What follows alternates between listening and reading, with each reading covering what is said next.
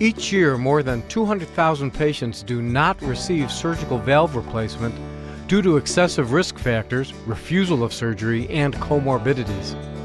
Percutaneous aortic valve replacement, a less invasive option, could provide the life-saving treatment your patient needs. You are listening to ReachMD XM157, the channel for medical professionals. Welcome to a ReachMD special series exploring heart health. I am your host, Dr. Mark Nolan Hill, professor of surgery at the Chicago Medical School, and with me today is Dr. Ted Feldman, professor of medicine at Northwestern University Medical School and director of the Cardiac Catheterization Laboratory and Interventional Cardiology Chair at Evanston Northwestern Healthcare. Dr. Feldman is also the co-author of Percutaneous Coronary Intervention Guidelines and a past president of the Society of Cardiovascular Angiography and Interventions. Welcome, Dr. Feldman. Great to be here. Today we are discussing percutaneous aortic valve replacement. Dr. Feldman, in the introduction we talked about 200,000 patients per year are not receiving aortic valve replacement because of risks, refusal of surgery, and comorbidities. Well, what are the typical trade-offs of not going under a valve replacement when one is actually needed? The natural history of aortic valve stenosis is exceedingly well defined, and the annual mortality for patients once they've developed symptoms of either syncope, heart failure, or angina approaches anywhere between 10 and 30%. So the progress of the disease is inexorable and the outcome pretty clear for those patients who can't be operated on. And what's the most common cause of aortic stenosis? The most common cause numerically has been bicuspid congenital aortic stenosis, but now as we have an aging population, we're seeing a rapidly growing cohort of patients with senile calcific AS.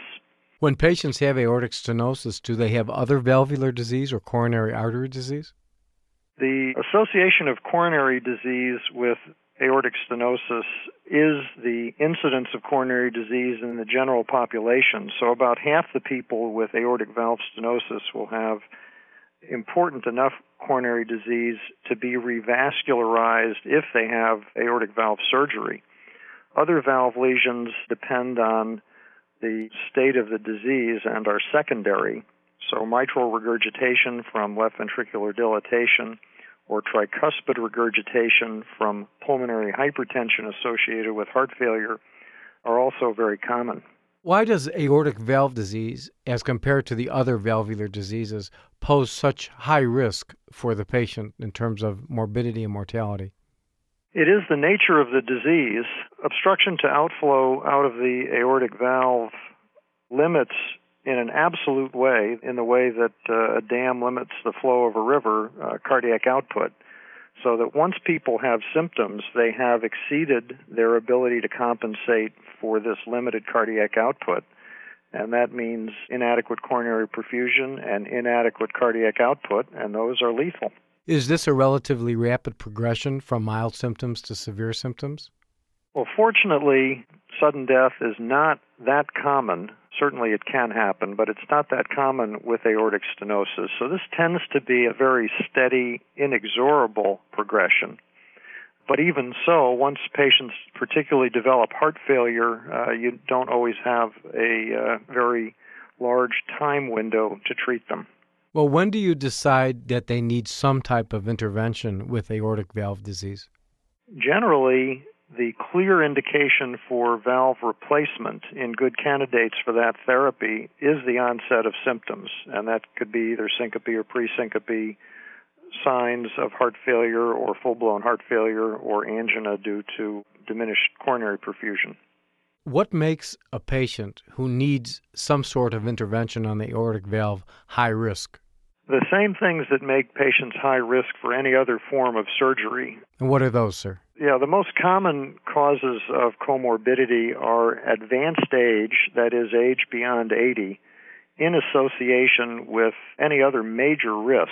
So the more common problems that I see are prior cardiac operations, where a reoperation would carry increased risk, and then things like chronic lung disease, renal insufficiency, and what most people, I think, refer to as the look test, the patients who are frail or who don't look well, in whom the surgeon feels the potential for a protracted surgical recovery is going to be a problem. Generally speaking, in the United States, is aortic valve intervention the most common valvular disease operated on? Aortic valve replacement is far and away the most common valve replacement surgery. Mitral repair for mitral insufficiency in association with coronary disease is almost as frequently performed. But in terms of valve replacement, there's no question that the aortic valve is the most common operation. If you are just joining us, you are listening to a special series exploring heart health on the Clinicians Roundtable on ReachMD XM157. I am your host, Dr. Mark Nolan Hill, professor of surgery at the Chicago Medical School, and with me today is Dr. Ted Feldman, director of the Cardiac Catheterization Laboratory and Interventional Cardiology Chair at Evanston Northwestern Healthcare. We are discussing percutaneous aortic valve replacement. Dr. Feldman, how difficult an operation is it to replace the aortic valve? Do you mean surgically or percutaneously? Well, let's first start with surgically. Aortic valve replacement surgery may be the best operation that cardiovascular surgery has developed. How's that? The benefits are unequivocal, and that is, among good candidates for surgery, relief of symptoms and prolonged life. And that's a pretty powerful combination of benefits. And this is with an operation that can be performed in good candidates with a hospital mortality of a couple of percent, and by the standards of a sternotomy, a relatively rapid recovery, that is a few weeks. This changes greatly in the elderly, where in the octogenarian population, the risks of procedure death go up substantially, the potential for prolonged hospitalization or need for discharge to a rehab facility or nursing home are high, and then probably worst from the patient standpoint, the risk of stroke or TIA ranges between about 8 and 15%. And then how would you approach those patients? Well, those elderly patients with the high comorbidities in the past had only two options, and that was medical therapy, which is effectively no therapy at all. Why do you say that, sir? There's beyond limited ability to treat heart failure in the aortic stenosis population. You're dealing with a mechanical defect. And diuresis for heart failure in this group usually just creates hypotension or prerenal azotemia, that is, they just get too dry. And the other sorts of heart failure medicines that involve vasodilator therapy can lead to very abrupt hypotension in the aortic stenosis population. So medical therapy is tremendously limited. So then what would you do? The only other option we've had since the mid-1980s is balloon valvuloplasty. That's had limited application because it's a very technically challenging procedure to do, and there's no clear mortality benefit from valvuloplasty. That is, it is palliative. So then what is using percutaneous aortic valve replacement? Well, people started thinking about ways to replace heart valves using catheter therapy as early as the 1960s and developed prototype valves in the early 1990s.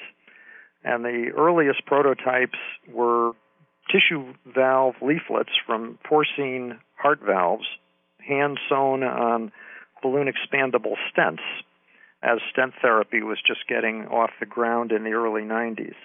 And how was that done? So the very first prototypes were handmade, literally sewing leaflets onto a stent, mounting the stent on a balloon, and in an animal model using the balloon to deliver the stent into the aortic root. What were the results of those? Well, those were sort of proof of concept efforts, and in the early 90s it was demonstrated that it could be done. And then subsequently a couple of very dedicated investigators, particularly Alain Cribier from Rouen, France, kind of stayed with it and kept iterating the devices to the point that a prosthesis that could be implanted in a human finally was developed just after 2000. And has this actually been done? This has not only been done, but at this point, been done in several hundred patients around the world. Well, tell us, how do you approach the aortic valve percutaneously? We have a large experience with crossing and dilating the aortic valve with balloons dating back to the mid-1980s. So the basic techniques remain sort of standard tried and true catheterization approaches. From the femoral artery, a catheter is passed retrograde against blood flow to the aortic root, and it's possible to get a guide wire across the stenotic aortic valve orifice into the left ventricle, and over that guide wire to deliver a variety of catheters or balloons. And then how does a valve get placed there? The valve is, we're using in a trial here in the United States, is mounted on a balloon expandable stent. So it's, at this point, pericardial tissue that is the standard tissue for tissue valves.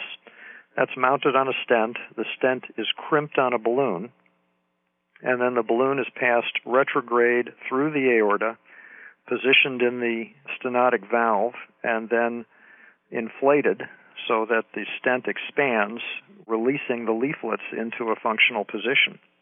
Can you always expand the diseased aortic root? The first step in the procedure as we perform it today is to open the valve with a valvuloplasty balloon without a stent. And that serves two purposes. One is to be sure that the valve, in fact, will expand, which is almost always possible. And then secondly, to make room for passage of the stent-mounted prosthesis. And by the way, when you do this procedure, what type of anesthesia is the patient undergoing?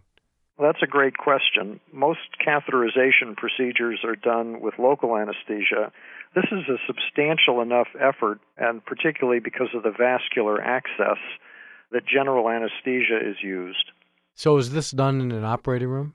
Well, that's another place where our world is changing rapidly. This is typically done in a cath lab or in a hybrid room, which is an operating room that has the full cath lab kind of X-ray setup in place. I want to thank Dr. Ted Feldman, who has been our guest. We have been discussing percutaneous aortic valve replacement. I'm Dr. Mark Nolan Hill, and you have been listening to a special series exploring heart health on ReachMD XM157, the channel for medical professionals.